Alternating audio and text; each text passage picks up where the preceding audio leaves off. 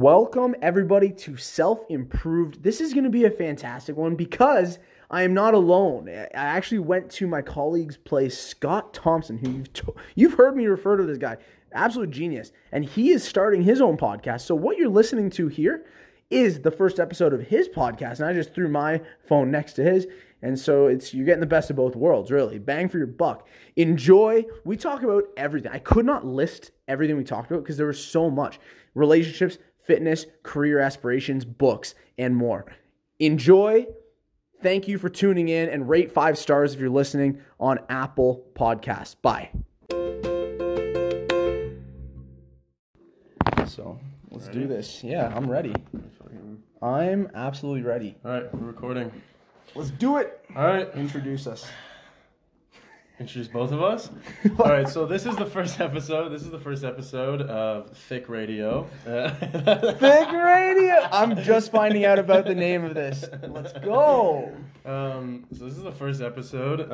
X-rated. Yeah, X-rated, Thick Radio. X-rated, Thick Radio, R-rated, episode number 1.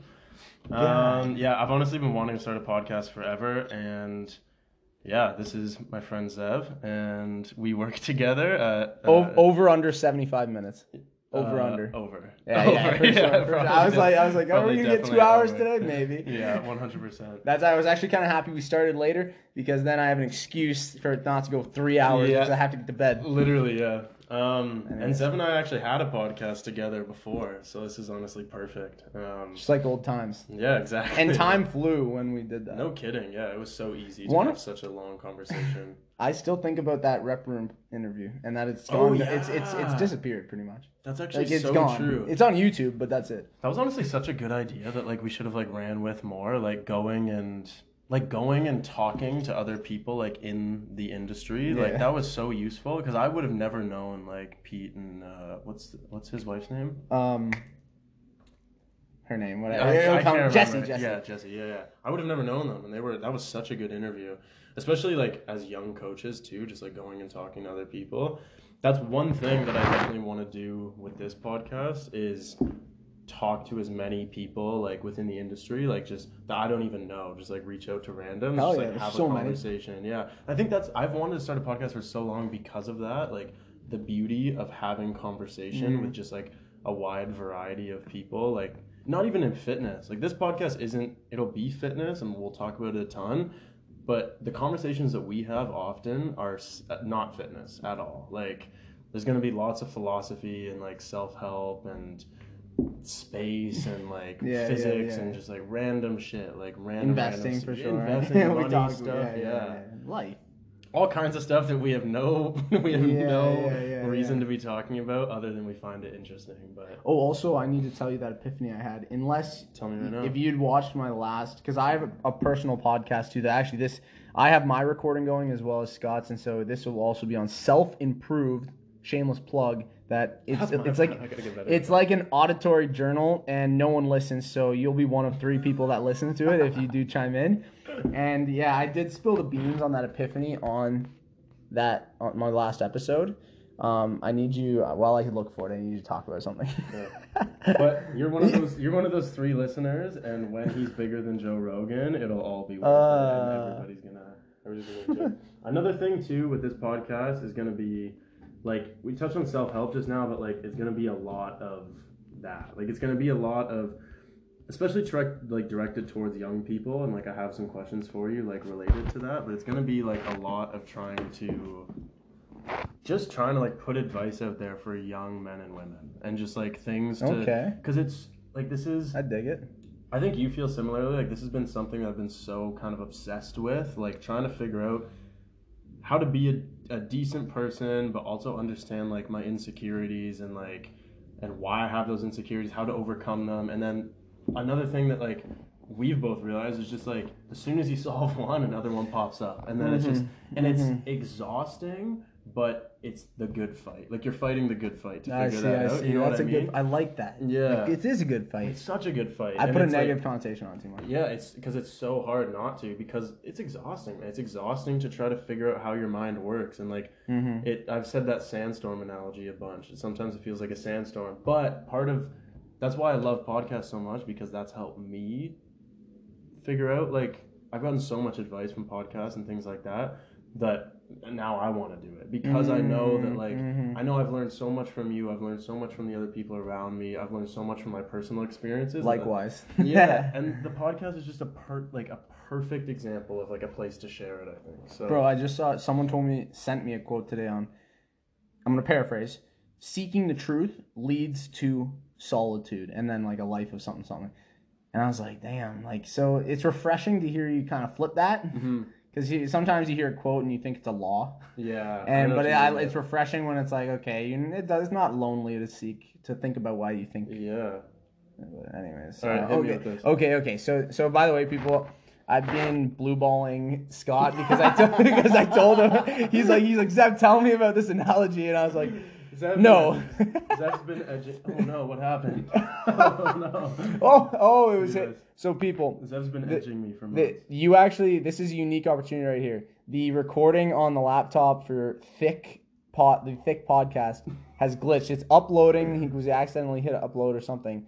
Mine's still running, I think. And so, yeah. Can you only, like, one second. Like, I'm going to pause this, people. Okay. And then, okay, boom. And now, no, what will happen, because I've done this before, like, what I do, I actually do this where I chop it up, so my intro and da-da-da. Anchor is the best for editing. Look at this. I'm giving an infomercial for Anchor right now. Our first sponsor. Yeah, literally. You can cut it and people won't even realize it. Oh, sweet. They might be confused when they hear all of a sudden it cuts to us, like. Oh, it says it right here. Okay. Oh, it's because this browser doesn't. Oh, so we know every 5 minutes. That's so annoying, though. Jesus. Okay. Or like you just Hey, you know what? Phone down, yeah. You know what? You know the concept premature optimization? Yeah. You got it. The first one wasn't going to be perfect. Yeah, it was not going to be perfect. Yeah. That's the way it goes. That's just the way it goes. All right, that works. There we go. Okay, so without further ado, this is how I've realized investing is exactly the same as building relationships. Okay. Oh. No, it's a deep analogy. I didn't realize how many holes it has. Good holes. Okay, so when you invest money, you sacrifice spending money on yourself to spend money on an investment. Building a relationship, you sacrifice time on yourself for time on building a relationship, an investment of time. Yeah. When you invest, you can have bad investments that lose you money. When you invest time in a relationship, you can have a negative ROI and a bad outcome in that investment. Just like when you invest, some you have to ditch after a year because you see diminishing returns that will not go up. Mm-hmm. Some relationships, you see diminishing returns a year later and you give them up. You don't go more than a year. Mm-hmm. Some investments, and I'll keep using these parallels, some investments, you know it's rocky, but you know the business is going to boom 10 years down the road. Some relationships, it's a little rocky because maybe one person's stressed about a thing in their life. You know it's going to get better. In investing, if you invest forever, because I know what you're thinking right now. You're thinking, Zev, how naive. There's the saying, it takes years to build a relationship, a second to break it because of trust. False. Just like an investment, people that have invested forever are not going to throw their life savings on the roulette table. Just like in a relationship, if you have built the foundational principles, you are not going to throw away a relationship because of one foolish decision. You'd have to be a fool in both ways. So people that get a lump sum of money quickly and don't learn how to invest over their whole life, like a lottery winner or something, or inheritance, they might squander that. Someone, same thing, become friends with a celebrity overnight, you might squander that. You don't know what is. Also, young people are learning how to spend money. They frivolously spend because they're learning responsibility. A young person who also has friends come and go, just like money comes and go for young people. Friends come and go quickly because they're learning responsibility with their time and investing time. So you notice the parallels of you invest time, you invest money. It's all the same, and you can foster these awesome investments and foster awesome relationships the same way. Now, that's the thing. These people who invest forever, they're going to be wise about it. People who invest time forever in relationships aren't going to lose those relationships. I want to make sure I'm not missing any other points because there's like a lot of. Yeah, that's pretty. Any thoughts so far? I have two thoughts. I really like that, first of all, and there are so many parallels. Like, and I even started thinking about fitness as well. No, like of course. It's an investment of your time for an outcome that you desire. But you said the same way. Like a lot of like seasoned investors will not pull out of an investment just because there's like some rocky roads or it dips or whatever. But where I might disagree, do you think that let's say a relationship is on the rocks, and not on the rocks, but it's like fighting kind of constantly, and it's like not really going in like a healthy direction per se, or it's like 50% of the time it's healthy, 50% it's not. I find hard to see the investment because like eventually an investment will pay off like full, like, so let's say it's rocky, it's up and down, but then there's like that big jump and the company starts doing super well, and then you get that financial return that you've been desiring. Can you see a relationship following that similar thing where it's like rocky and there's these rough patches, and then all of a sudden it's great again, like, and then it's because like yes, I agree that like people can like solve through, but I don't know, I guess I'm trying to figure out what I'm thinking right now. I think it would be more likely that if it's rocky for like years and years, there's some underlying like maybe things there. Well, and I'll tell you. That's all right. That's all right. People. I have to restart my podcast every 5 minutes. That's all right. But that's okay. Well, no, dude, and so that's another thing I forgot about. Just like investments, some people get lucky. Some things you're just like, oh, I didn't think that'd be that great. Some investments you're like, oh, I thought that would be great and it wasn't. Yeah. Relationships, sometimes you go, oh, I didn't think this relationship would be that good. Yeah. Some you go, I thought it was going to be the best relationship ever, and then it isn't. That's another parallel. You get lucky in investments and relationships. That makes perfect sense, yeah. The other thing that I wanted to outline there was, you said like a fool will put their fortune on the roulette table. Yeah, but you also said like throwing away something for like one decision, like one if something like, let's say your stock like dips really bad, and then you like sell because you think this isn't gonna be good. Right. Or to draw that parallel, what if your partner like cheats on you? Then then like foolish partner. So is that a foolish partner, or would it be foolish to throw that relationship away? Let's say that's cool. That's cool. So that's my question, because I'm on the side where like as soon as somebody cheats on me, like never again would I ever would I ever even consider a relationship. Like that's like such a powerful thing for me, and I wanted to hear your take on that. Like I would just ask a question back to that person and say, where are you going to invest your time now? Like do you believe in that investment, or are you going to put your time elsewhere? You're going to cut that relationship and start investing it into other things. To your partner, or to the person that... So like to paraphrase that, are you going to go with it because you see it going on the up, getting through the storm, or do you see it with diminishing returns because of that cheating incident? It's a prediction. Yeah. It's a prediction. Just like investments are predictions. You don't know the future. Do you think you could find yourself in a position where like somebody could cheat on you and you would still? And actually, folks, we've talked about this not on a podcast. We just talked about this like many awesome late night talks when we're closing up at PFPC, and I could, if I had children. And because I've just always believed like I'm a team with whoever I have kids with, unless there's abuse of some sort going on. And if there's no abuse and they cheated, at that point we're a team. We have kids together. Unless the kids start like it affects them because they find out. But do you not see cheating as an abuse of your trust? Potentially, but like there's context, because we'd go to therapy. I'd want to see if the therapy helps and if they change and then we go from there. And then maybe if I saw it wasn't getting any better, like the investment's dropping. And I'm not saying, when I make analogies, first of all, it's a pet peeve when people see analogies as the truth. Like when people, they look at the analogy so thoroughly, like I am. I hate when people say like, oh, but the analogy makes sense, so anything tied to it makes sense. So that's why I'm devil's advocate. No, and that's, so I agree, like, there, I'd be out of there if it just started not working. Yeah.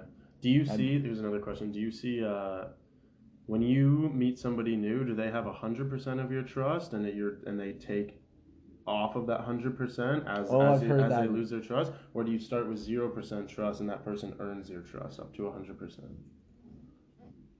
The earning. Yeah, I've heard that question. So wait, in respective order, you go. So what happens if someone cheats and you're married to them, and with kids or without, and then what about the trust and? Yeah, if somebody cheats, I'm done. Yeah, regardless. yeah. Like, so Kids or not, yeah. Kids or yeah, not, yeah, yeah. I hear you, I'll I just hear get you. a divorce. Like, it's over. I just Get the lawyer, have the lawyer on yeah, speed get dial. the fuck out now. Yeah. That's funny. Yeah. No, I just like it's for me like that holds so much weight because it's it like, does. because for me I just can't wrap my head around you not just leaving the relationship, like recognizing that you are about to destroy somebody's trust. Here's the thing for me. So cheating, it's like I don't even necessarily like care about. Sorry, I do care about like the act of cheating itself. Or the levels, wait, make out, a little boob squeeze, or ask whatever the girl, or crotch squeeze, or to like me, what level of cheating. To me, it's the same. Yeah. As soon as it gets physical, Right, it all right. holds a similar weight to me. I see. But here's the thing about cheating. It's like the act of cheating itself is, I think, silly and immature and like. Yeah. But because if you're ever getting to that point, you need to just be honest and leave your relationship, or tell your partner that you are having like those feelings. The worst part about cheating is that you not only like destroy that person in the moment, you destroy their trust of anybody in the future.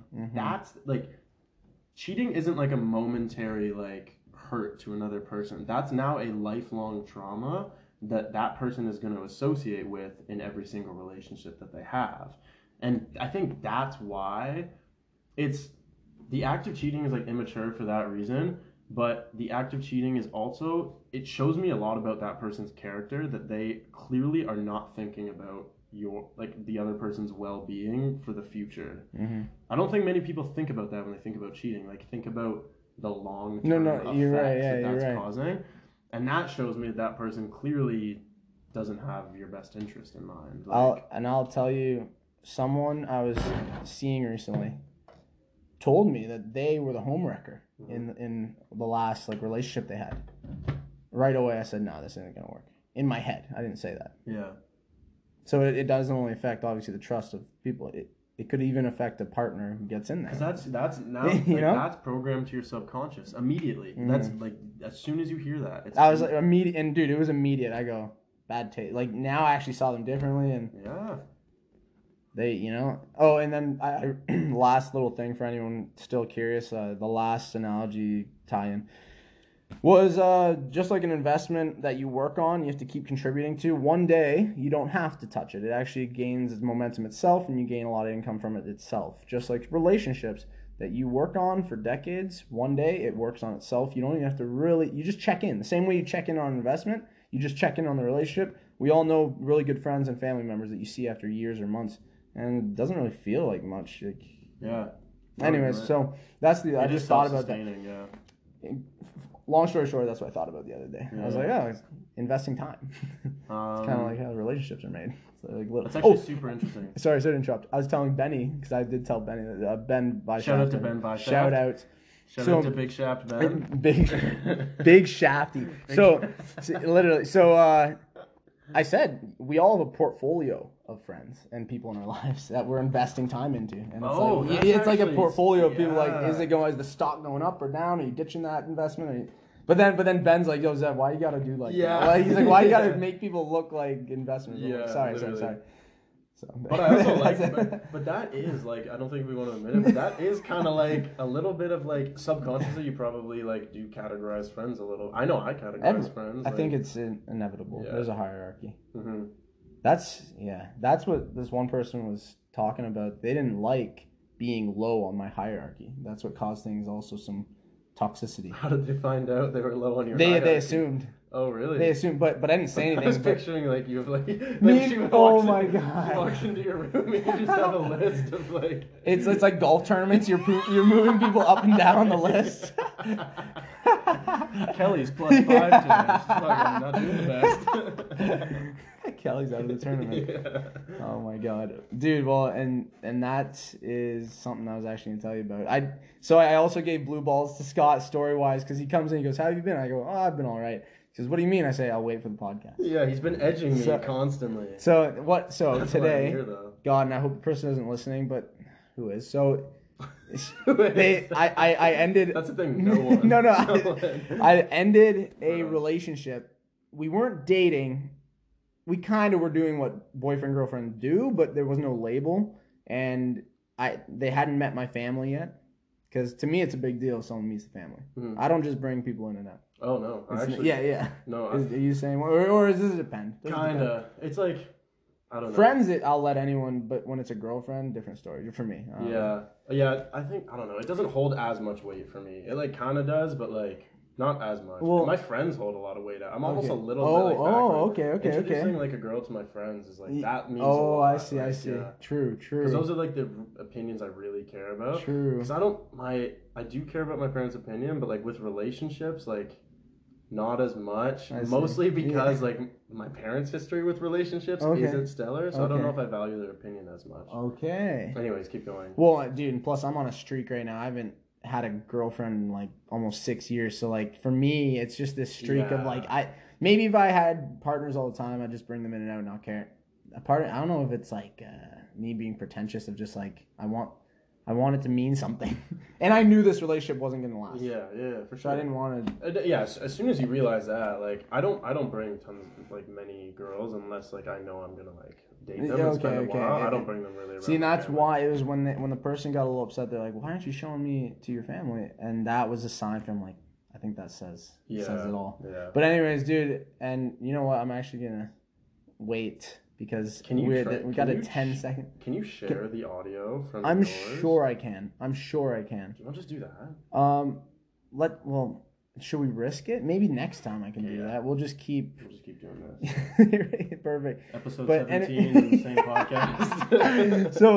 So anyways, all I wanted to say, it was really hard to do. She was really pissed.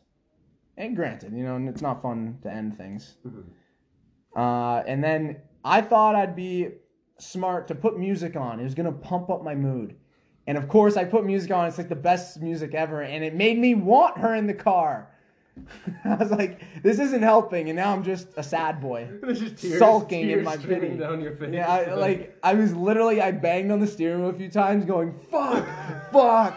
I miss you and I love you. Have I ever shown you that video? No. It's like a Bugatti and a Lamborghini racing, and then it's like a recording of this girl on an answering machine calling her like boyfriend. No. Because they just broke up. It's like, I love you and I miss you. And then it shows the cars racing. I've heard that. Man, so anyways, that's why I was all right. Is just I don't know. I hate that I've pissed someone off, and potentially their parents she'll talk to her parents and they'll not like me now. It's a weird thing about relationships, right? It's like, especially at our age, like you are filling somebody like with tons of love and like appreciation and blah blah blah, just like spending time with them, making their life better. But at some point, like relationships, like you almost like always end up burning a bridge briefly. At least briefly. Like it's not to say that it'll be forever, but like it's very rare. It's not very rare, but like it's rare that you end a relationship, like actual like boyfriend girlfriend, and immediately keep talking, staying friends, good mutual without starting to cross boundaries and like sleeping with each other again, and like it's very rare. So it's almost like it's a weird thing, and I actually have to dig deep in like kind of my insecurities and stuff. Not insecurities. Part of the reason I have commitment issues is because of that. Like it's like I know that there's a strong chance that eventually that'll end and me and that girl will be hurt. I see. You know what I mean? Like, I do. I get it. Like I see it partially because I don't have much confidence in like relationships lasting decades. And that's me too, brother. That's from like a ton of so it's just like I don't have tons of confidence in that. So I put the over under on it ending is fucking not good. Like it's both of us have divorced parents, so there's baggage no matter what, whether we like it or not. Exactly, yeah. So that's where a lot of that comes from. But it's a weird thing about relationships. It's like it's so good, but it can also be so bad at the same. And that's like that order and chaos thing that like Jordan Peterson talks about, and like that's why love is so intoxicating. Though, because it's dangerous. So love can be toxic, you said, or intoxicating? Intoxicating. Because it's dangerous. Yeah, because there's a level of... Tell people what the order and chaos is. that thing. Yeah, so if you want to look into something like really interesting, then start consuming some of like Jordan Peterson's content. So he wrote a book called 12 Rules for Life, a recipe for order and chaos, I think the name was. I can't remember. Something like Something that. like that. Something to do with order and chaos, but he basically wrote these like 42 rules on a website like 10 years ago or something like that. Which outlined 42 rules for life, and then now he's since written 2 books, 12 Rules for Life, and then 12 More Rules for Life, Beyond Meaning is the newest one. But his books kind of like, his first 2 books kind of revolved around like the idea of order and chaos and how life is a constant battle or imbalance of order and chaos, or a balance. So like you cannot have order without chaos and vice versa. Some yin yang theory shit. He talks about, yeah, exactly. Yeah, that's exactly what it is. And he talks about skating on ice and how like you're skating on ice in the winter and it's so beautiful and it's a gorgeous day and skating on ice, playing hockey, whatever. And that's order. That feels so comfortable. It's amazing. But if that ice was a little bit too thin and you didn't realize and you fell through, you are plunged into one of the most terrifying, chaotic experiences. And he's talking about like that ice simulates the kind of like constant potential to be plunged into chaos, like literally and figuratively. At any moment. Yeah, exactly. So it's true. And when you're in chaos, you're seeking order. And when you're in order, you should be seeking chaos too, which is part of it. It's like controlled chaos is useful because we know that as soon as you get too comfortable and you become stagnant, that isn't actually what's best for you, like as a human. Which is something that like I really like the idea of, is chasing responsibility and putting yourself outside your comfort zone. Like it sounds cheesy, that comfort zone thing, but it couldn't be more true. Like seeking challenge, seeking chaos, seeking things that make you uncomfortable, make you better at whatever you're trying to do. Whether you're trying to become an elite athlete, whether you're trying to become a better writer, like better at podcasts, whatever it is, kind of being like baptized by the fire and throwing yourself into the mix, into like chaotic, very difficult experiences will make you better, and as a result you'll get some order in your life because you get good at something and then you achieve a goal and then you feel more confident in yourself, and that creates some order because you feel like you can accomplish things, and then as a result it's this positive feedback loop. You gain a responsibility, you accomplish a responsibility, your self-confidence goes up, and then you want to do it again because you're confident that you can achieve more, and then you take on another chaotic responsibility. It compounds, really. It does compound, exactly. Well, okay, to play devil's advocate, would a person need to have a calculated risk? They could jump into chaos, but if it's not calculated, the risk might be too great, and it might cause something they can never bounce back from. For sure, yeah, I would definitely agree with that. Like I'm gonna move cities and start my own thing, and next thing you know, you're in debt forever, and you have no network, and you're homeless. I don't like. I don't know. Or do people survive? Will people always find a will to live? Well, you hear like some of the stories of like athletes coming out of like the slums in like Brooklyn or something like that, or like Compton or something like that. Right. And they put everything they have like into like one decision, or business. You always hear about it with business. Like I put every last dollar I have into business. Yeah. But we're hearing about like the 1%. Survivorship bias. Yeah, survivorship bias. Exactly. So you actually made it. But I think like, especially at our age, man, like unless, like you said, you'd be broke forever. Like I don't think that's usually what it is, because we don't have much money to like really put into it. I see what you're saying. I think if you're contemplating like moving a city and trying to like start something new, I think you should fucking do it. If it's a good call. Let's say you're 21 and it fails, and it's you go at it for 3 years and then it fails and you lose everything. You have no money. You're 24. It doesn't matter. Like it's like, I hear you. That's a blip. Yeah. That's a blip. So it's like, and it's chaotic. And guess how much you probably grew from that failure? Like an insane amount. My camera just turned off. An insane amount. That's awesome. It's great. Perfect. So you're investing in the school Hard Knocks. That's your tuition in the school Hard Knocks. Yeah. That's such a good way to put it. Yeah, exactly. I stole that from someone else. I love that. That's literally perfect. Exactly. Yeah. No, it's true. You have no choice but to become a better person from failing. Like you should seek failure. A TikTok couple said that about like they started a business and they said they did it in their 20s because they realized that some people don't even take off till their 40s. So if they fail, they have 20 years to start something else. Exactly. Yeah. I couldn't agree more. Yeah. Like, it's true. It's really true. We also have time and no responsibilities. You should be piling shit onto yourself. Like, not so much that you hate your life. Like, I think you should still be able to go play football and go for hikes and like do all these things that we want to do as young people and party and drink, whatever you want to do. But outside of like having fun and making sure that you're enjoying your 20s, pile on some responsibilities and see how much you can handle. Like we've talked about this, like testing your work capacity, testing your stress. Like you've done it, like you've done like 65 hour like weeks training clients, and you recognize real fast, holy, I could not sustain this. It's not sustainable. It pays off, like it pays off in the short term, and but now you know that. Like now you've went too far. It's like working out. Like how would you ever know how much volume you can handle unless you burnt yourself out? We know that like as much volume as you can handle but still recover from consistently, that's what gets the most gains.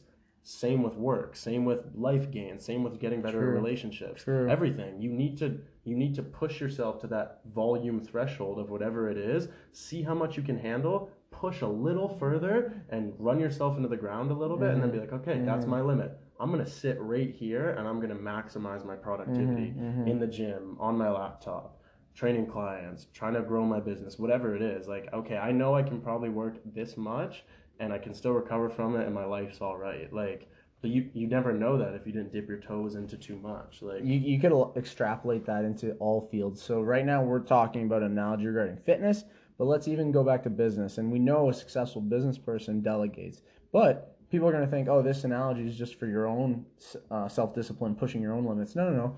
How far can you delegate before you lose money? And like these are other things, like you can push the limits and see like, okay, how far can I go? Let's say a coach. Let's say it is still kind of fitness.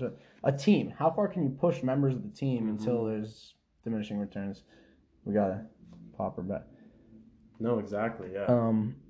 If you didn't hear that, people, how far can you push your team, like different aspects, different positions on the team as a coach, and take that analogy as you wish. It's true. It's a good point. Yeah, push the limits. See where exactly. You go. Yeah, I think it's really useful, and I think, but comfort is comfort, right? Like you don't want to leave that area, and I don't want to. Being uncomfortable sucks. Like you don't want to do it, but you know this, and I know this. As soon as you're on the other side of it, you're like, that was so worth it. I'm so glad I did that. True. Like it's true. Like what if you like went out for a hike and there was like some like sketchy like thing that you like didn't really like, a sketchy log or something like that you're like, oh, maybe I shouldn't do that, it's like a little risky, but at the top is like the most beautiful lookout. It's like don't risk your life, have a calculated risk. Like if it's impossible, don't do it, but like maybe try to get across that log because it's gonna pay off huge. Like so no, it's a good call, man. Actually, online, speaking of laws, we were talking about, I think I found a new law for life, but I want you to try to debunk it. Okay. It was everybody wants to be somebody. Not that somebody wants to be, not somebody else. Come on. They're talking about somebody wants to be a different version of themselves. And I was like, no, there's got to be, this is a half-truth. There's got to be some other, but then I was thinking like even someone who's suicidal, that doesn't want to be anybody because they want to die. Technically, they want a different version of themselves. If they could erase their feelings, they would. 100%. But then to them, the solution is killing themselves. And then you can look at like literally, I was thinking about every possible human being. Everyone wants to be different version. Or do you think that law has a hole? I think it's hard for me to debunk it because I couldn't agree more. Well, like, ideally, you should accept yourself. But then again, we live in a capitalistic society. Should you? I don't know. I think Buddhist monks are probably. I was gonna say they're close. They're probably. But they're still striving. Yeah, like, that's they have true. objectives. They're always. I don't think, but that's humans. Like that. That actually ties back into what I was just saying about like responsibility and like willful suffering and things like that. Like choosing obstacles and having calculated risk. That like. That idea of like that every human is trying to be a better version of themselves, or even just not even maybe better, just different. That's human nature. Like we we always need improvement. We always need a challenge to overcome and build our self-confidence and that positive feedback loop I was talking about. Natural selection.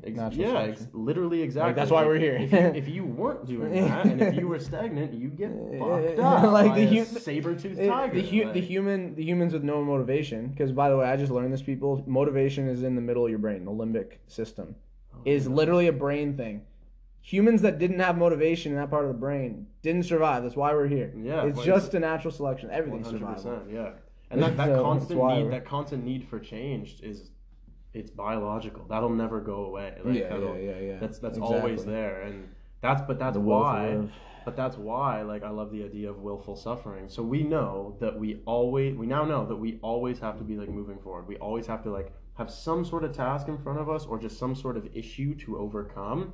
And perceived. The perceived is a great thing. Like, that's so true, because especially given now, like, we are so comfortable that now we are creating issues. And that's why relationships, I think, are so difficult now, because like we don't have like legitimate issues. Like we don't have like legitimate things that are different. We don't have anything trying to kill us. We're not looking for shelter. We're not looking for food. Everything's so easy for us. So now it's like, I need to find something to complain about. Like I need to find something that's hard. I need to find something to challenge myself. And you can go two ways. You can just bitch and complain about. What up? Nate's a guest on the podcast. Oh, we are podcasting. No way. We are podcasting right now. Podcasting. Get in there. You got any hot takes for us? I got an ad. This podcast is sponsored by Blue Chew. Hard dicks for all. That's awesome. If you have any erection issues, use promo code Nate. NWPT. That's so funny. What was I saying? You were talking. I just can't stop thinking about boners now. Yeah. That's I'm telling you, thick radio. It's legit. Not long, thick. We were talking about the will to live. And then willful suffering. So willful suffering. So that's why I like that idea. Basically, like, okay, so we know that we are going to. We always have tasks. So life is always going to throw tasks at us, whether nature's throwing tasks at us or like societal constructs, or we're making things up that like that's why people get pissed off in traffic, because because realistically, if you were thinking completely logically, like a guy cuts you off, you'd be like, whatever, whatever. I'm just going to continue on my day. But people get so fucking mad because they don't have anything else to exert that aggression upon. So we know that we always have these we always need like obstacles and things like that. So working out is like the best example. We need to suffer. We now recognize that. We need to have something challenging that's going to make us suffer a little bit. So you have two options when it comes to like working out. You can either choose to work out in the moment and suffer through a difficult workout and do something that's difficult and uncomfortable and doesn't make you feel the best in the moment, but is going to improve your health and going to improve your life as a result. Or you can avoid that suffering in the moment and avoid that pain and obstacle, and then later on down the road you can suffer from kidney failure or diabetes or obesity related health risks or have a heart attack or anything like that, and then you might have a shortened life due to that. Not everybody, like some people can never work out and live a healthy life, but we know that exercise is going to greatly reduce the risk of having subpar health in the future. So you can either suffer now and work out and reap the rewards, or suffer when you're later because you avoided that suffering. But regardless, you have to suffer, and there has to be pain as a result of that decision. You have two options: positive outcome, negative outcome. But you have only one option both ways: suffering. Yeah, exactly. Yeah, no, that's bang on. I'm saying, updating you on what I'm eating at lunch, or yeah, like that. Like, this is like me and my girlfriend like have talked about this. Like, we don't text like hardly at all. Like throughout the day, we even go like maybe 2 days. Like, just like that is goals. For me, that's goals. Just like hey, have a good day. Like, it'll be something, but it's nothing. And then we'll like FaceTime or call. And I love calling and fully FaceTime. Catch up. I like that. But it's like I don't. This person wasn't a caller. But that's like. you are actually like it's a meaningful conversation, I guess is what I'm trying to say. Versus like, hey, what are you up to? Oh, like I have a break at lunch. I'm just like eating whatever, like blah blah blah. I'm like, oh, this happened. It's like, okay, like cool, like but like is that a very interesting, useful conversation? I'd rather wait 48 hours and hop on the phone and catch up on everything all at once and have like an hour-long talk. Hey, it's all subjective. So someone out there wants a partner like that, and I love that. I want everyone to be loved and have love. Yeah.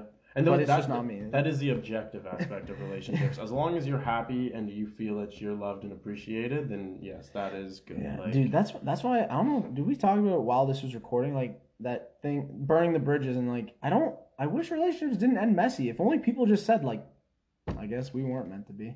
Yeah. I wish people could just have that conversation. I feel like people do. Whatever, it's over. And you know, a couple of my friends that have said like that are in like their 30s and like 40s and they're dating still. That's kind of what it is for them. They said it's very just like it's not meant to be.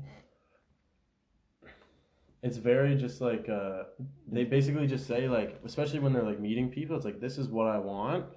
Can you provide that? And it's just like it's pretty transactional almost. Because especially in your 30s and 40s, you've kind of been through all that. You probably maybe had a divorce. Like, you've kind of been through all of that. You recognize what you want, what you don't want, and that person's probably on the same wavelength. And then when it ends as well, it's very similar. It's just like, this didn't work out. But that being said, there's tons of fucking really messy divorces. So it's like, I don't know. I feel like I feel like it's so dependent on the people. And it comes back to like, comes back to you need to fit. This has been a whole relationship podcast. I'm kind of about it. This has been good. Okay. It comes back to like you need to, if you as an individual are not like sound and in a good place with your life and truly confident in kind of who you are and what you want, what you don't want, how can you ever expect to like symbiotically grow with another person that way? 100%. How can you ever expect that? That's something that took me so long to understand. And it's like a lot of times like issues in relationships are as a result of those people just not knowing who they are yet. An issue with themselves. An issue in relationships is really an issue with yourself. It'll just end up projecting or stemming. It's got like it has to be. It has to be. In the inner outer world philosophy we talked about way back during first lockdowns. Your inner world is kind of your outer world. Yeah. Theoretically. No, sure, it's all projection. Right? Dude, have you heard of the shadow? This concept. Russell Brand on TikTok was like, and it blew my mind. I brought it up with a psychologist, and it's a Carl Jung theory. The shadow, people. When is a shadow in real life? I'm not being all poetic. Like, when's a shadow casted? When the sun's out. When a sunlight hits something. We suppress things because a light is never shined on them. There are things that we don't express because there's no need to. Usually it's aggression, anger, sex. Let's be real. A lot of these things in life, there's usually no reason to address these issues in those three realms until a light's shined on it. And that's your shadow. And we have, or some people would deem them blind spots. And we have things that we suppress sometimes for decades. So I'm bringing this up because this partner, and I've already kvetched about this at Vic Park with you, but this is for the listeners. Like, there are things I was not insecure about. Up until I'm 24 now. Just now I got insecure about some things. And it was, you playing footsies with me? Yeah. This is really fucking got me going, man. All the sex talk, all the sex and relationship. So, that's what I'm saying, man, is I had shadows, and I don't know whether to be grateful for this person that I was seeing for literally 60 days. Should I be grateful? Should I be upset? Because like what you said, I hate these insecurities, but I can address them early in my life. Exactly. It's also, like you said, it's a lesson, right? What was Oprah said, some people are here for a moment, a lesson, or a lifetime.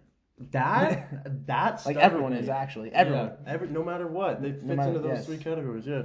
What was I going to say? Maybe, while you think, it could be like a Venn diagram too. I don't know. I'm just thinking, what if someone was here for a moment? They move cities or pass away. Oh, no, but then, no, I wouldn't be there for a lifetime then. Never mind. I was like, or a lesson. Maybe someone's a moment and a lesson. Yeah, they can be a moment. I don't know. Anyways, Oprah's full of chokma. What's chokma mean? Yiddish and wisdom. Oh, yeah. Damn. I was going to say something about that, and then I kind of lost it. When I said the shadow and stuff? Oh, yeah, it was the shadow thing. So, so you said aggression, sex, And what else? There's got to be aggression, a sexon. That's aggressive sex. A section. Aggressive sex. No.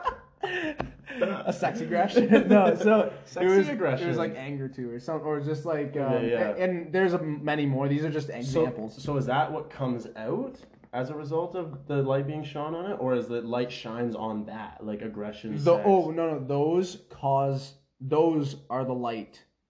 Those are the light shining on insecurity. Like so when you're angry, when you are sexual, and when you're aggressive, which people don't get to be in this society. Yeah, true.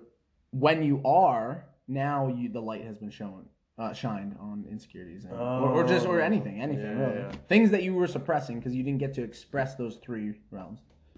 You That's don't really interesting. When think about it, when do we get to express anger, aggression, sex? We're lucky that like we work out. A lot of people don't get to get aggressive or just in that zone. Not everyone sees. Oh, 1 second. Right. And I guess like when you say sex, you think like actual sexual intercourse, but I'm talking like just think about like your sexual aura and just being a sexual person in our society. Like I don't know, it's a hot take. Some people I guess could, but like there's certain clothes you can't wear in public, and it's just hard to express yourself. Well, I think even like aggression's really been weeded out of our society. It's been there's such a negative connotation on aggression. Totally. So when people think about aggression, they think of the big fucking jacked like or just yelling like aggression. Exactly, and it's being aggressive towards other humans with the intent to hurt other humans physically or emotionally. They think of it as you're right, hurting but that people. isn't it. Like again, coming back to Jordan Peterson, he talks about controlled aggression and how important controlled aggression is, and that's why sports are so beneficial and working out are so beneficial for young people, and that's something that like I think is so important for young men and women to realize at a young age. That it's like comes back to the traffic thing. The reason people get so pissed off and so angry in traffic is because they have no control over their aggression, and because society has weeded out that aggression has a negative connotation. But when you're in the comfort of your car, you can say fuck you, and you can just fucking explode. But you know what they're exploding about is because they're unhappy with their marriage, they're unhappy with their job, they're unhappy with so many things, but they don't have that aggressive outlet like working out, like sports, like going back thousands of years, hunting, things like that, things that took aggression and energy. They don't have that outlet anymore. So that comes out in the car, or yelling at your wife, or yelling at your kids, or whatever it is.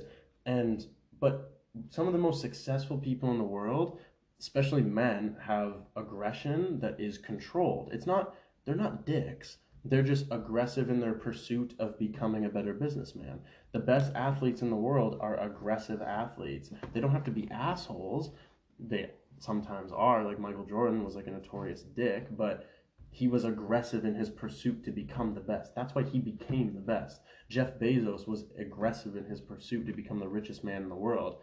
You don't have to. Aggression is not the way society has viewed it. The way you see two people clashing. Like imagine you use it in this sentence. That person aggressively puts family first. Yeah. Like it's just think of the actual word aggressive.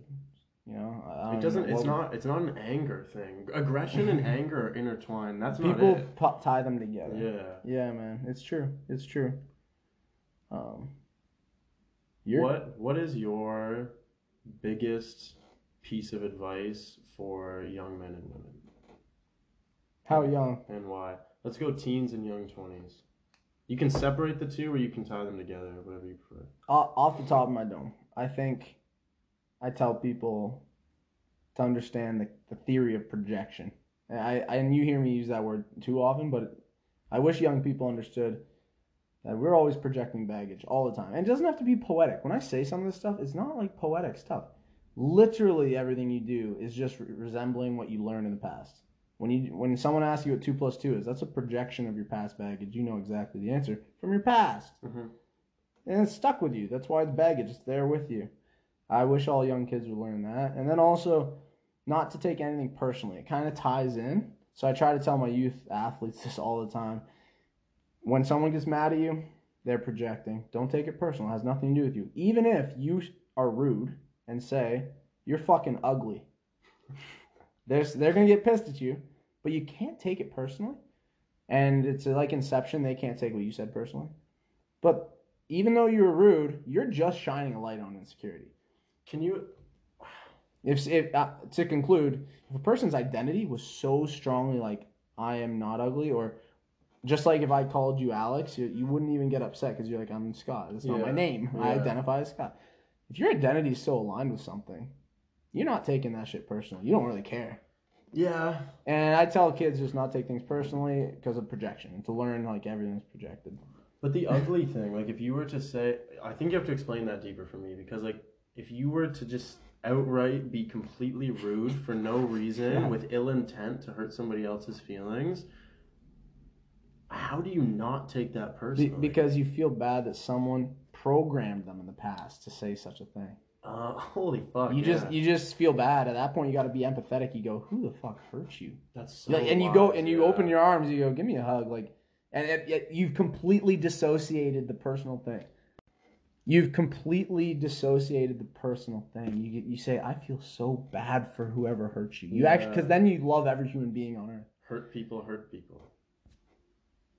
Simple as that. Yeah. Anyways, that's what I wish I could tell all young kids, and then obviously the ripple effect is massive. How many people do you think can realize? Because that's got to be such a challenging thing. Like, do you think you yourself, are you to that point yet that you can like hear something like that's hurtful to you and like have that initial like control to be able to say like, I'm sorry that you feel that way, because that's not, you don't take it personally, I guess.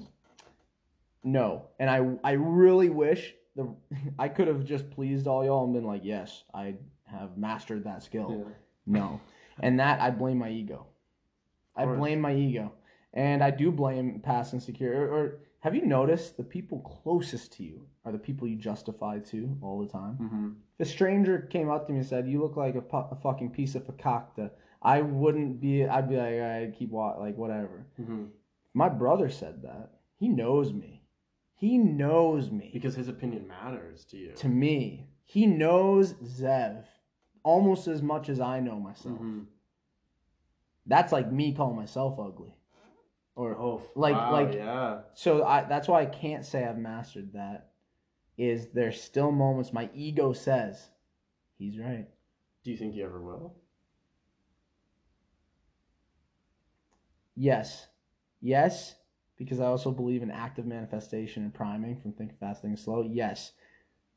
I'm battling. My ego's battling, but I gotta say yes because I do want to change. Yeah. I want it to change. Yeah.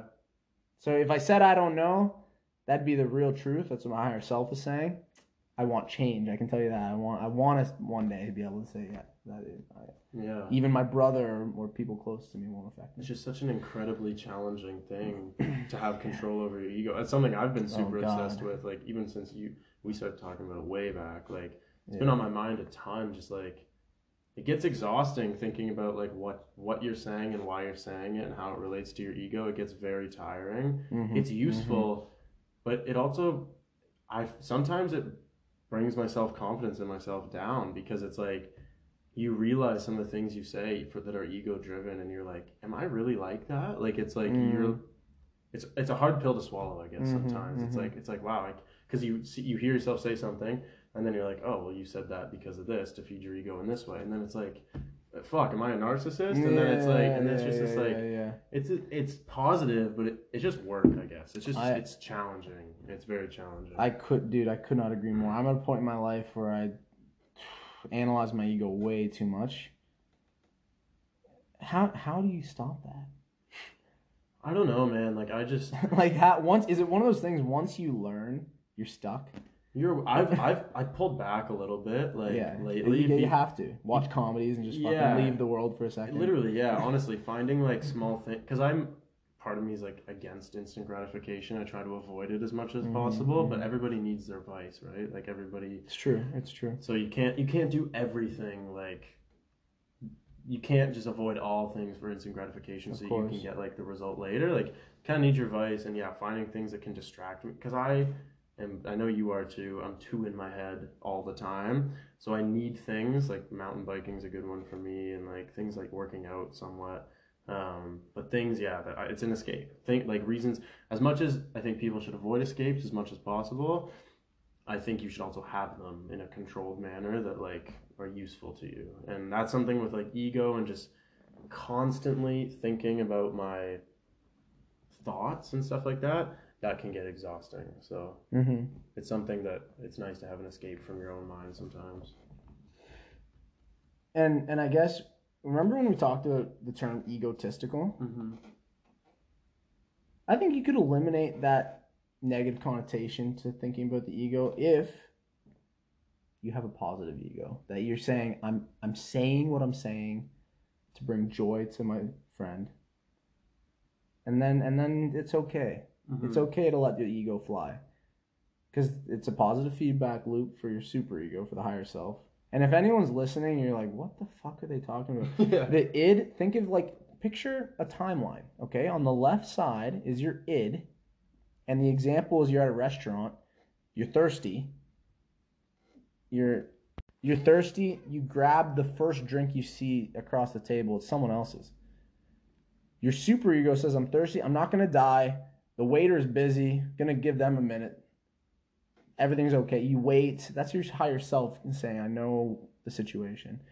And then the ego floats. It hovers.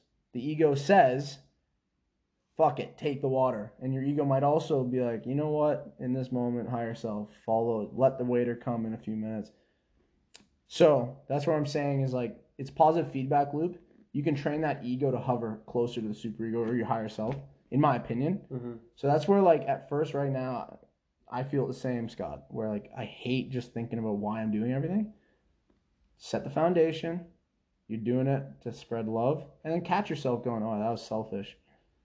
Then you go right back to like, okay, my decision is to spread love. Everything I say, like, because think about it, not to go on a tangent, if we really wanted to kill our ego, which is impossible, but metaphorically, you'd stop talking. Yeah. You'd literally stop talking. Well, you can't. That's monks. That's literally you stop monks. Exactly. You'd have to stop talking because everything we say is our ego trying to justify or prove. When I'm probably forgetting other things, and so you'd have to stop talking. But then there's where I'll come back and say like, no, I want to bring joy to you. You want to bring joy to me. So we do kind of assume a bit. Yeah. And we assume like, oh, this is gonna like we're doing this right now. Everything. But it's beyond my head even. Like this is us just talking for fun philosophically. Yeah, right? exactly. But that's a big part, honestly, of like why I wanted to start a podcast. Yeah. Because there is so much lost value in that wasn't recorded in conversations and I have had. Me, you, and Ben. So much. And that's pretentious of us, but I'm just saying, you guys listening, my ego says you would have enjoyed it. Oh, right? that's ironically a funny example. Like I'm not. It's not for us saying you're smart. It's you like. It's just you would have having one of the most beneficial things that I can recommend to anybody. It doesn't matter their age, whatever. Is talking to your friends about your feelings. And it sounds so lame, and especially as a young man who's taught that like feelings are not manly and that's not a characteristic of a male usually. It is one of the most beneficial, value-packed things that I've ever experienced, and I have had so many incredible conversations that have helped me understand myself and understand others at a rate like in a rate that's impossible to like imagine, like how fast I've like changed my perception of others and of myself and understanding feelings and things like that. It's been so useful and so valuable. So yeah, anyways, that's it. I need to do that more. The heart to hearts. I used to love sleepovers even as a kid. Yeah. And when we get older, we've had them. So you're right. It's awesome. It's so important. So important. We have access to so many. We have access to all of our friends and peers and adults and things like that. That even if you don't look at them as someone who's like super intelligent or like super in-depth thinker or whatever, they have all kinds of experiences that you can learn from. And like that's the beauty of podcasting and listening to podcasts or doing them is you get so much value about the human experience and how to live a better life from hearing other people's lives and like 100% trials and tribulations that they've 100%. When going, and so not to jump on the ego again. When the ego says, I just want to give and I don't want to prove, you can sit and listen. So like you could have someone on, and to have a good ego, you'd sit there and listen and be curious. Whereas like, where was I even going with it? Like then you're not trying to prove stuff. Like I know.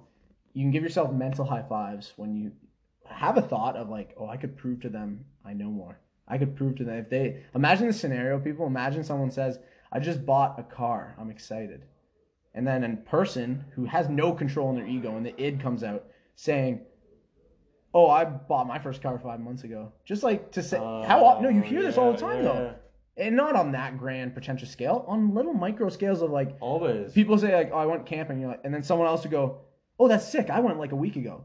That's not harmful, but their id came out. They're like, I need to prove for some reason I'm right? Guilty of that so many times, same. All the time. Yeah. But think about it. On a podcast, you bring someone on or a conversation like this, and then someone says, I went camping, and you can sit there and go, that's wonderful. Yeah. And you give yourself a mental high five. Yeah. We need to give ourselves more mental high fives and tuck the ego away. Literally, just fucking good job, Scott. You're your own best friend, as Jordan Peterson would say. You're like, good job, Scott, in your head, but then you just say that's wonderful, and then they're like, fuck, Scott, listening. Or like, and I'm guilty of it too. Oh, everybody is. I actually we've been going on and on. I wanted to know, what would you say to young people? What would you tell them? Because look where it got us. That one question. I know. That one question. I want to know. I want to hear it. I would say make as many mistakes as like you can at a young age. Don't make life altering mistakes. Like don't try to avoid the ones that are gonna like ruin your life. I think that's awful. Right. Math. But yeah. Don't smoke. Yes, math. Yes, math. Make meth mistakes. Yes, make meth mistakes.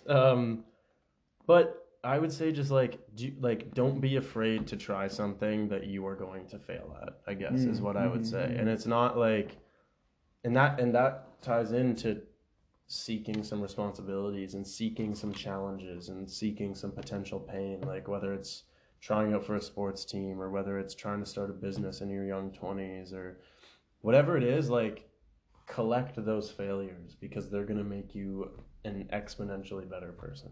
Like, that's good. So I would say, yeah, just seek failure, seek responsibility, and have fun while you're doing it. Don't forget to have fun.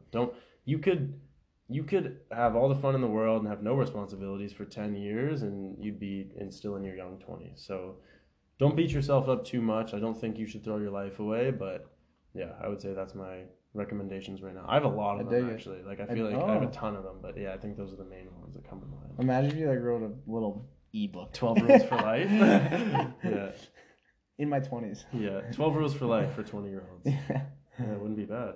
Yeah, man. Well, okay. No, I apologize in advance for doing this. What? The ego thing. Literally, people, I just confessed that I think about it too much. And you're going to actually hear me do it live of how I think about it too much. When I just said, look how long that answer got us, or look where that question got us. Yeah. I didn't have to say that. My ego told me to say that to prove to you for some random reason that I was aware the question got us there. As if you didn't know the question got us there. No, but I hadn't thought about that. Like I forgot that was the original question. I actually didn't know. And I think you're overanalyzing. And see, here we go. I'm overanalyzing. Because here I am thinking like, oh, that was me proving. Whereas like, I guess if you took something away from me saying that, then it was. We're getting used. So if you took something away from it, I guess it's okay. But if my intent was to bring joy, which I will be completely honest and say my intent there, I don't think was to give you joy by saying that. I just felt like I was egotistical in that moment. And it's a loophole because me saying this is my ego trying to prove to you I'm aware of my ego. How fucked is that? It's a loop. It's a paradox. It's a paradox, an ego paradox, man. I get into these ego paradoxes, and it's like But then this is why it's fucking exhausting to think about your ego. Like, I'm done. I'm not again. Like you overanalyze the fuck out of that. I know you did, but like I'm done with it. So. You just give up. No, like you said, I'm literally like cold turkey. Yeah, never just stop talking. I'm not. Yeah. I'm done. We're monks now. The monk podcast Yeah, the is monk silent the podcast. whole time. Thick Monks Radio. Thick Monks.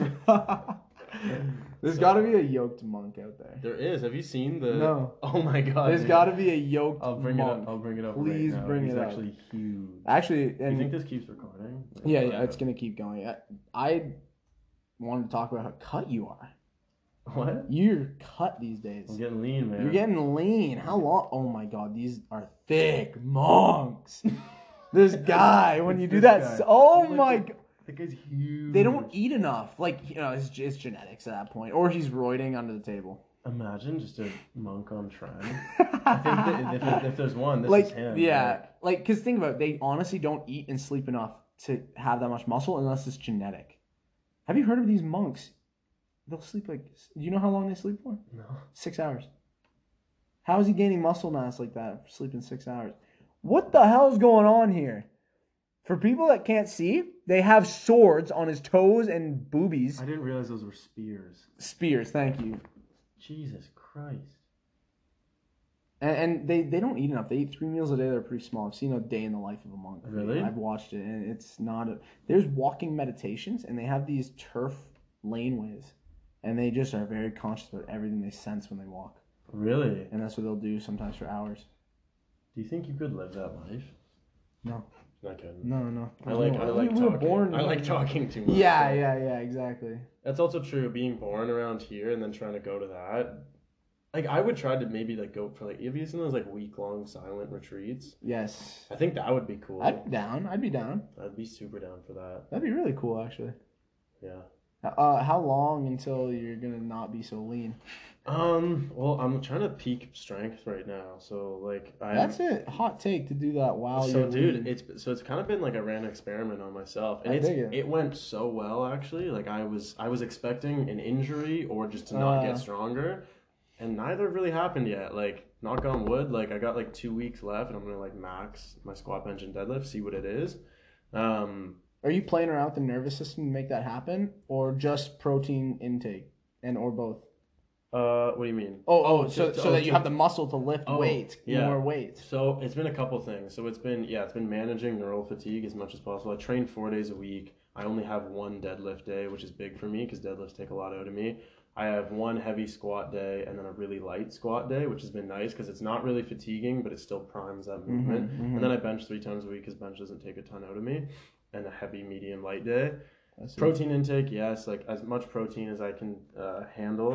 Until you start just exploding everywhere. Sorry, I don't know why. I don't know really know why I said it like handle. that. I don't really know why I said it like or that. handle is in how much you can fill your stomach. No, I don't know why I said it like that. So you are meticulous though, still. Like you're not just plowing as much as. Yeah, just more. No. I have calories and macros. Yeah, so basically, like 1.2 grams per pound of body weight. Because is your metabolism, sorry to interrupt, is your metabolism getting kind of fucked right now? Or like, could you eat only protein and, or are you so low metabolically that if you did stuff your face with, I don't know, like 200 plus grams of protein, you wouldn't be over. You'd still be so low. I'm really not that lean though. Like I'm not at the point. I'm not at the your point. body's still fine. I'm still fine, yeah. Like if I got below I'm like 193-ish right now. If I get below 190, then I'll probably it's more so like I probably won't have like low libido. It's like you have to really push to get to that stuff and like have like really bad metabolic adaptations. But I would be too food focused. I know I would. I'd just be hungry too much. Like my calories would be too low.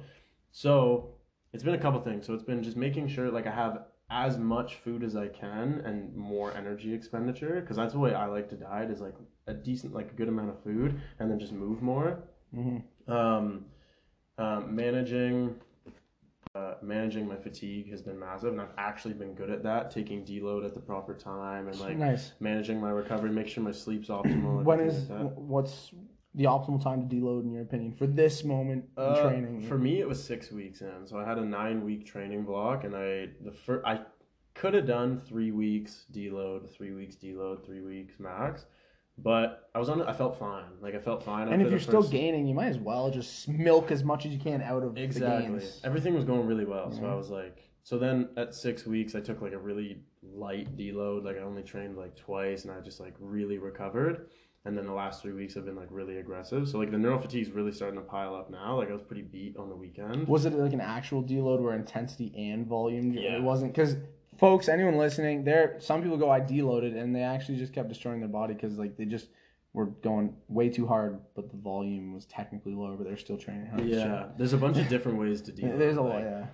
Some people like to drop volume, some people like to drop intensity. I think you should drop both. Yeah. Scenarios. Well, Nippert said that, which is a YouTuber, but you should look up everyone. But that's where I was like, it's true. You should drop both. It's a good deload. So that's what I did, yeah. And then yeah, I've also used, this diet has been so seamless because I've taken it so slow, and I've utilized diet breaks.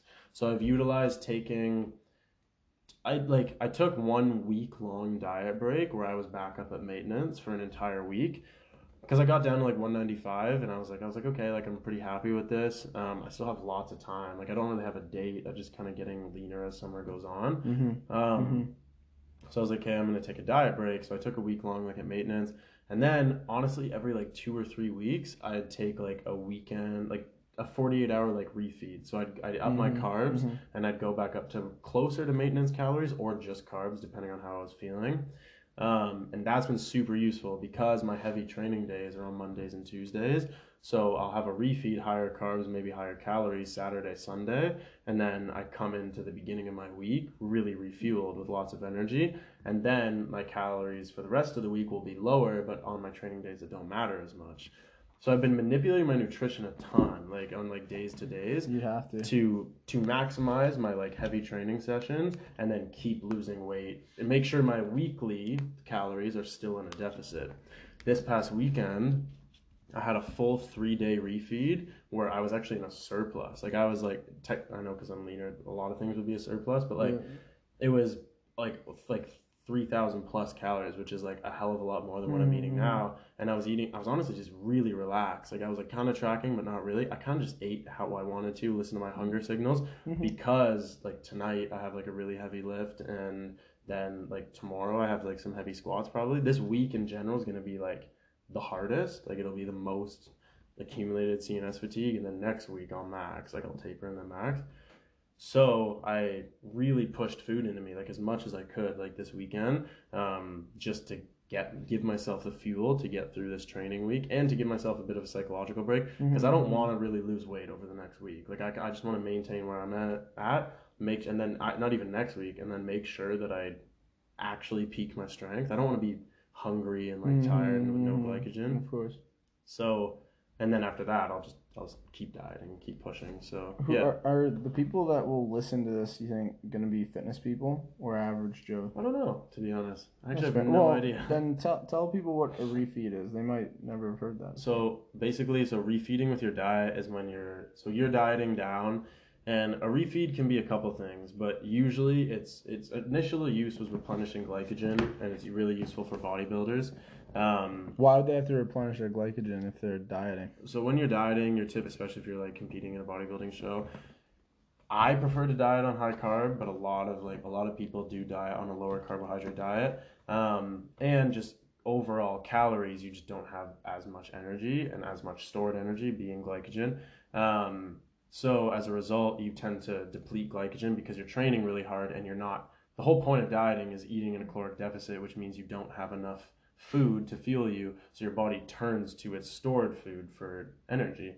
So as a result, you're depleting glycogen. So it's nice every like couple weeks or maybe even couple months, depending on how you're feeling, to do a refeed, which is usually like, some people do it a day long. I prefer like 48 to 72 hour refeeds. And you don't have to increase calories. You can just increase carbohydrates. And then just really replenishes glycogen. And you feel a lot better when you have more glycogen. So then you replenish that glycogen, and then you feel a lot better. And people are typically gravitating towards carbs when they're dieting. So you use that to fuel your training and make sure that you can keep pushing. But the big thing with with refeeds or a full-blown diet break is it gives you a psychological break from dieting. And it's like, okay, especially if you up the calories, it's like, okay, I can eat bigger meals. I can maybe have a donut, or I can have something that's like a little more rich, or something that I've been avoiding. Like, and it's on plan. It's not like you don't feel like you're cheating. It's like, no, I'm giving my client a refeed right now so they can eat something that they've probably deemed as a bad food or they're nervous about. And then it just really helps with your energy in the gym and just like your mentality, and it kind of gives you a break, which is essentially what a diet break is. Gives you a break from it, and then when you come back you can push harder. It's like the same as like the weekend, and like the idea behind like 2-day 3-day weekends. It gives you a break from like the work, and you usually work harder in the other days as a result. So and people, your training is so important, like, and sometimes people get so into diet, but then think about that refeed, right?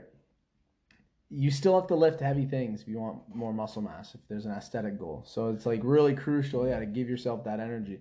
Now, do you remember Stronger by Science? There was way back talking about protein at certain times and how much, and then one of them mentioned, he's like, honestly, if you're super depleted, he's like, just do 10 push-ups. He's like, the stimulus to the muscles is gonna be better than how much protein you're eating. It's like, just work out. Yeah. And it's like, as long as obviously you're not eating 0 grams of protein, like, get protein in. But like, people who are like, should I go 0.8, 0.9, 1 gram per kilogram? Like, it's like, just like work out, lift heavy things. If your body has that stimulus and that reason to maintain muscle mass, that's the big thing. Like, it's you like, need protein for sure, but you also don't need anywhere near as much protein as like people might think too. Because protein intake for muscle mass is dictated by your lean body tissue. So when people take like are eating a gram per pound of body weight, you're not 0% body fat, right? So it's like you have to assume you're kind of lean. And so have you ever been super lean and like you can still, again, like feel like you're maintaining or getting muscle just because you're like getting reps in? It's like some people put so much emphasis into the protein intake, and it's just, I don't know, it's kind of bro science, but like if you just feel cut because you're working out all the time, like, just don't underestimate training. Like, just lift heavy stuff. I would agree with that. Yeah. I don't know. I think you're definitely, most people, if you're like pretty lean, you're not gaining muscle, you're maintaining maintaining. Like one thing that I know for sure though is like if you're maintaining a body weight, so you're not like getting leaner, but you can get relatively lean and then just be on a maintenance calories, you can build muscle there. Like, so that's the difference. Like if you are at maintenance level calories, like you can have gaintaining. So it's like you're gaining muscle while maintaining your current body weight. Yeah. Which I've definitely done, and that's for sure. Like most of our clients would benefit from. They think they're getting leaner, and then they are. Sorry, they are. They think they're losing weight drastically. Yeah. Anyways. All right, dude. That was good. You want to wrap it up there? I think. That's so good. That was 78. 78 no way. Minutes, so we just went over 75. That's so funny. Always podcasts are a good time. Yeah, that was. We're gonna do it more. We're gonna do it more. Zev's gonna be a regular guest. Thanks for hosting me at your house. Always, man. Always. This is the new podcast studio. And thank you for listening once again. Yeah, thanks for listening. If you just listened to this entire episode, wow, I really appreciate that. And hopefully there's gonna be plenty more.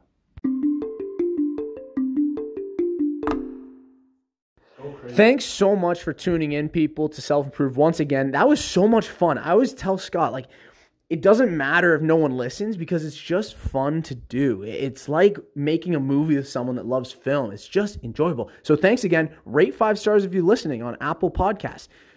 I wish you the best. Tune in next Friday. Shabbat Shalom. Take care. Bye.